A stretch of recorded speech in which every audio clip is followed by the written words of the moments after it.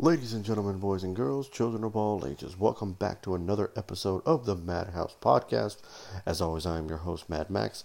Today's episode, we're going to be talking about the movie Four Brothers. This movie popped up on, I think it was Tubi that movie popped up on. I remember seeing it and thinking, man, I haven't seen this movie in a long time. Let's check it out. And I kind of forgot um, how much of a good solid movie this is.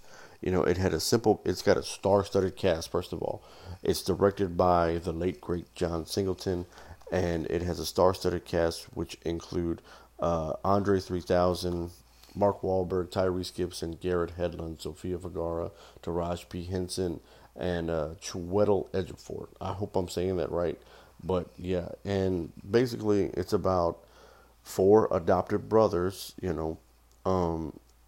return home to their hometown of Detroit after their mother is murdered. And their investigation kind of leads to a lot more than, what they bargained for. They thought it was a random, you know, convenience store robbery when in reality it was a hit, hired by somebody within the Detroit, organized crime and things like that. And it's more of a murder mystery. You take the idea of a murder mystery and you take the idea of a revenge film, you put that two together, and then that's what you got with Four Brothers. And I think this movie is kind of underrated. It's entertaining. You got great performances. I think the one performance that really kind of stands out to me is Andre Benjamin, who plays, I think he plays like the third brother. But he's the brother that doesn't really have this, life of crime type of mindset because he has his family. He's married to Taraji P. Henson. They have two daughters and everything like that. And he's kind of like the straight arrow of the group. And, when he gets involved with, some, not necessarily loan sharks, but guys who are trying to buy businesses throughout the city of Detroit, it kind of goes sideways and everything like that. And this movie does have its moments of great acting. It's a great performance from guys like Mark Wahlberg, who, he can hit or miss, but I think this is one of his underrated performances as well. He's the older brother. He's the con man and everything, like, not the con man, but the convicted brother and everything like that. To whereas Tyrese is the former soldier, the former pretty boy, and everything like that. And then Garrett Hedlund is the young brother. He's the youngest of the group and everything like that. And everybody just kind of plays their part to a T. Terrance Howard is also in this film, playing the cop investigating the murder and everything like that. But you got a movie full of like espionage and like, you don't know who to trust because you don't know where this, this crime group has their hands in. And sure enough, we find out that they do have their hands in the Detroit Police Department and everything like that. And I think everything about this film, from top to bottom, from the directing to the acting, even the writing, is top notch. I really do think it is. It's an underrated film, to say the least. It's not one that everybody really talks about, but it is one that everybody kind of knows and likes and is a fan of. And when we see guys like Tyrese Gibson and like Andre Benjamin, who are mainly known for their music abilities, like, for their musical careers and everything like that, it's kind of hard to see in them. It's kind of hard for them to transition into, acting and everything like that. And these guys definitely pulled it off, especially in this film. I think this is probably the second film that Tyrese has done with John Singleton, because John Singleton also directed Baby Boy. It's the third film now, because I forgot about Baby Boy. He directed Baby Boy, and he directed Too Fast, Too Furious, and everything like that. And they really kind of came into their own. And working with the people that you've worked with before is always a big plus, because you kind of know what to bring to the table and everything like that. But this movie has an incredible amount of drive. From, if you look at it from Terrance Howard's point of view, his character, it's a murder mystery.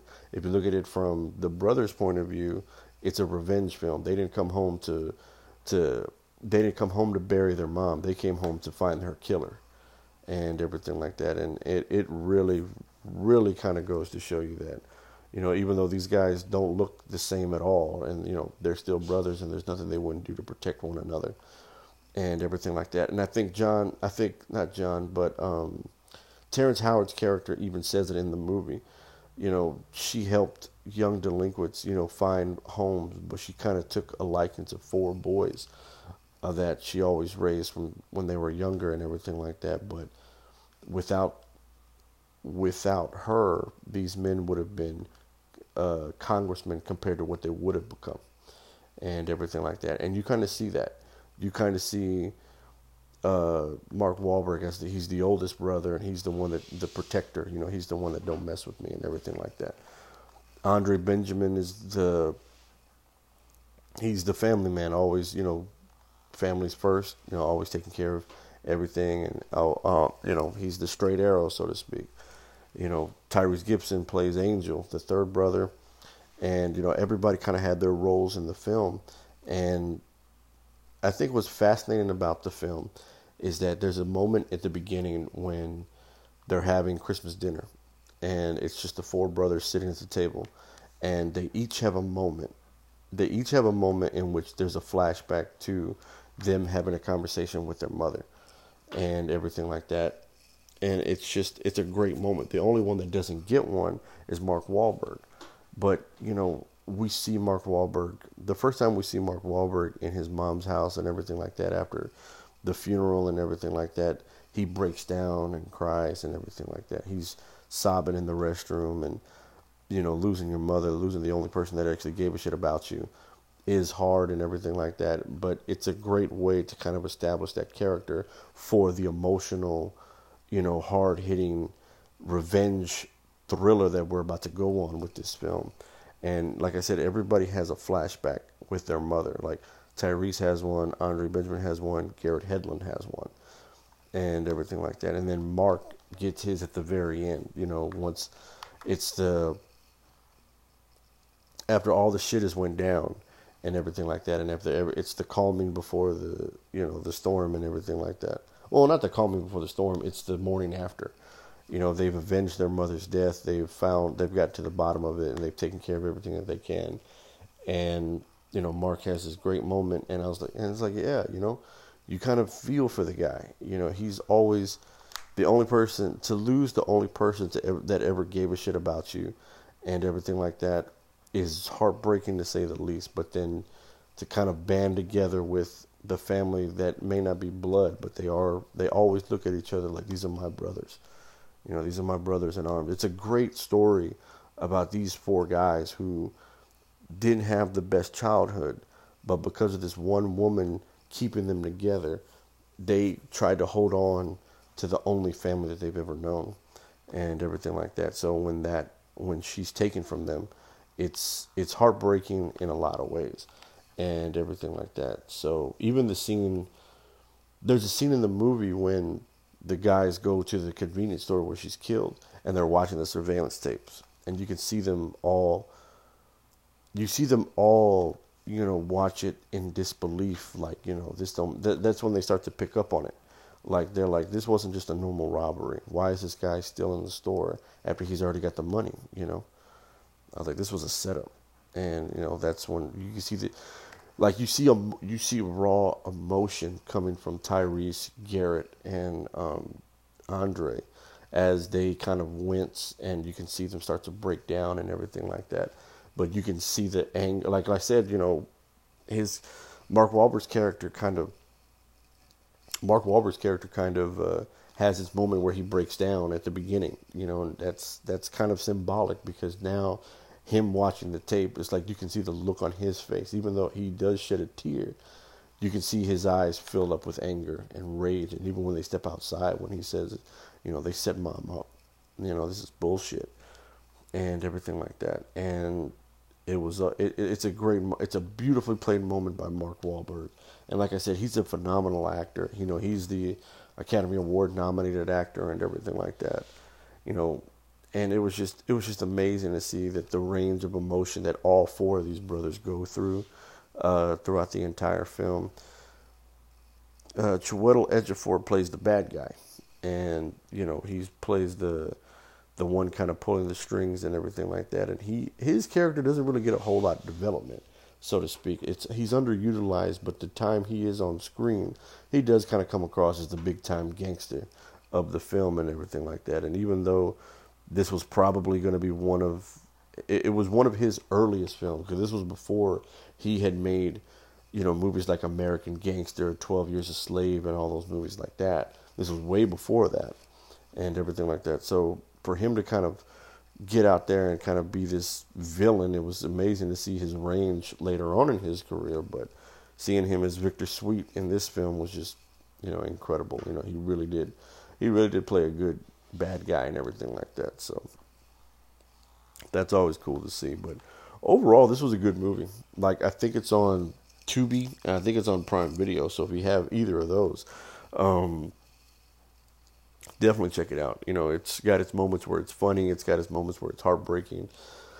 It's got everything you have to kind of tell a cohesive story. It's like, I think in yesterday's episode when I covered the movie I See You, I talked about films that try to tell two different stories or two different elements, and they kind of get thrown off, and very few films done that. But now watching a movie like Four Brothers, this movie kind of woves together in a good way a murder mystery and a revenge film. And it's like, you don't see that.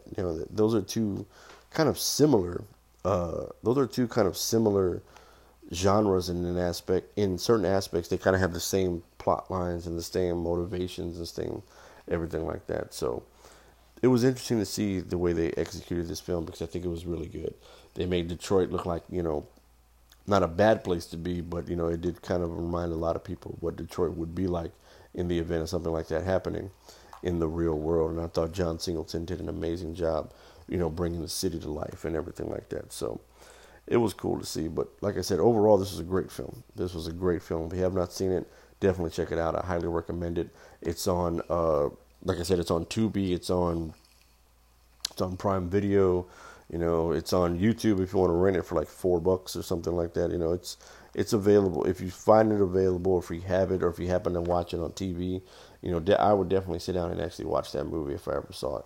I actually can't, like I said, I came across it on the streaming services and everything like that. So, it's good. Definitely check it out if you have not seen it already. But that's going to go ahead and do it for today's episode. If you like the episode, be sure to follow the podcast on all podcast outlets, whether it's Anchor, Spotify, Apple Podcasts, iHeartRadio, Pandora, Google Play, Odyssey, Reddit, wherever you're getting your podcast from.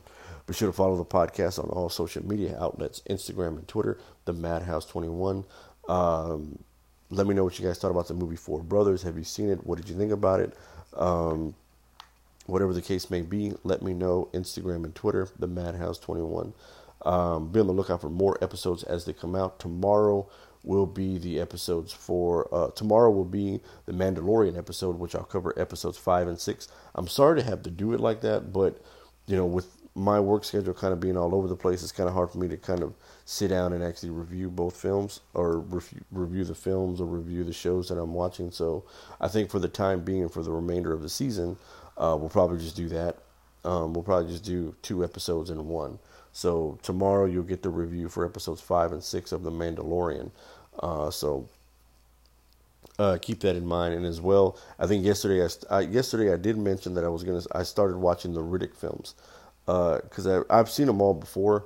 I just haven't seen them in a long time, and I kind of did want to talk about them. So there will be an episode for for each chapter in the Chronicles of Riddick, and not only will we go over the 3 films, but we'll also go over the 2 video games of the same name and everything like that. So there's that. So be on the lookout for that. Be on the lookout for anything and everything that comes out of this podcast.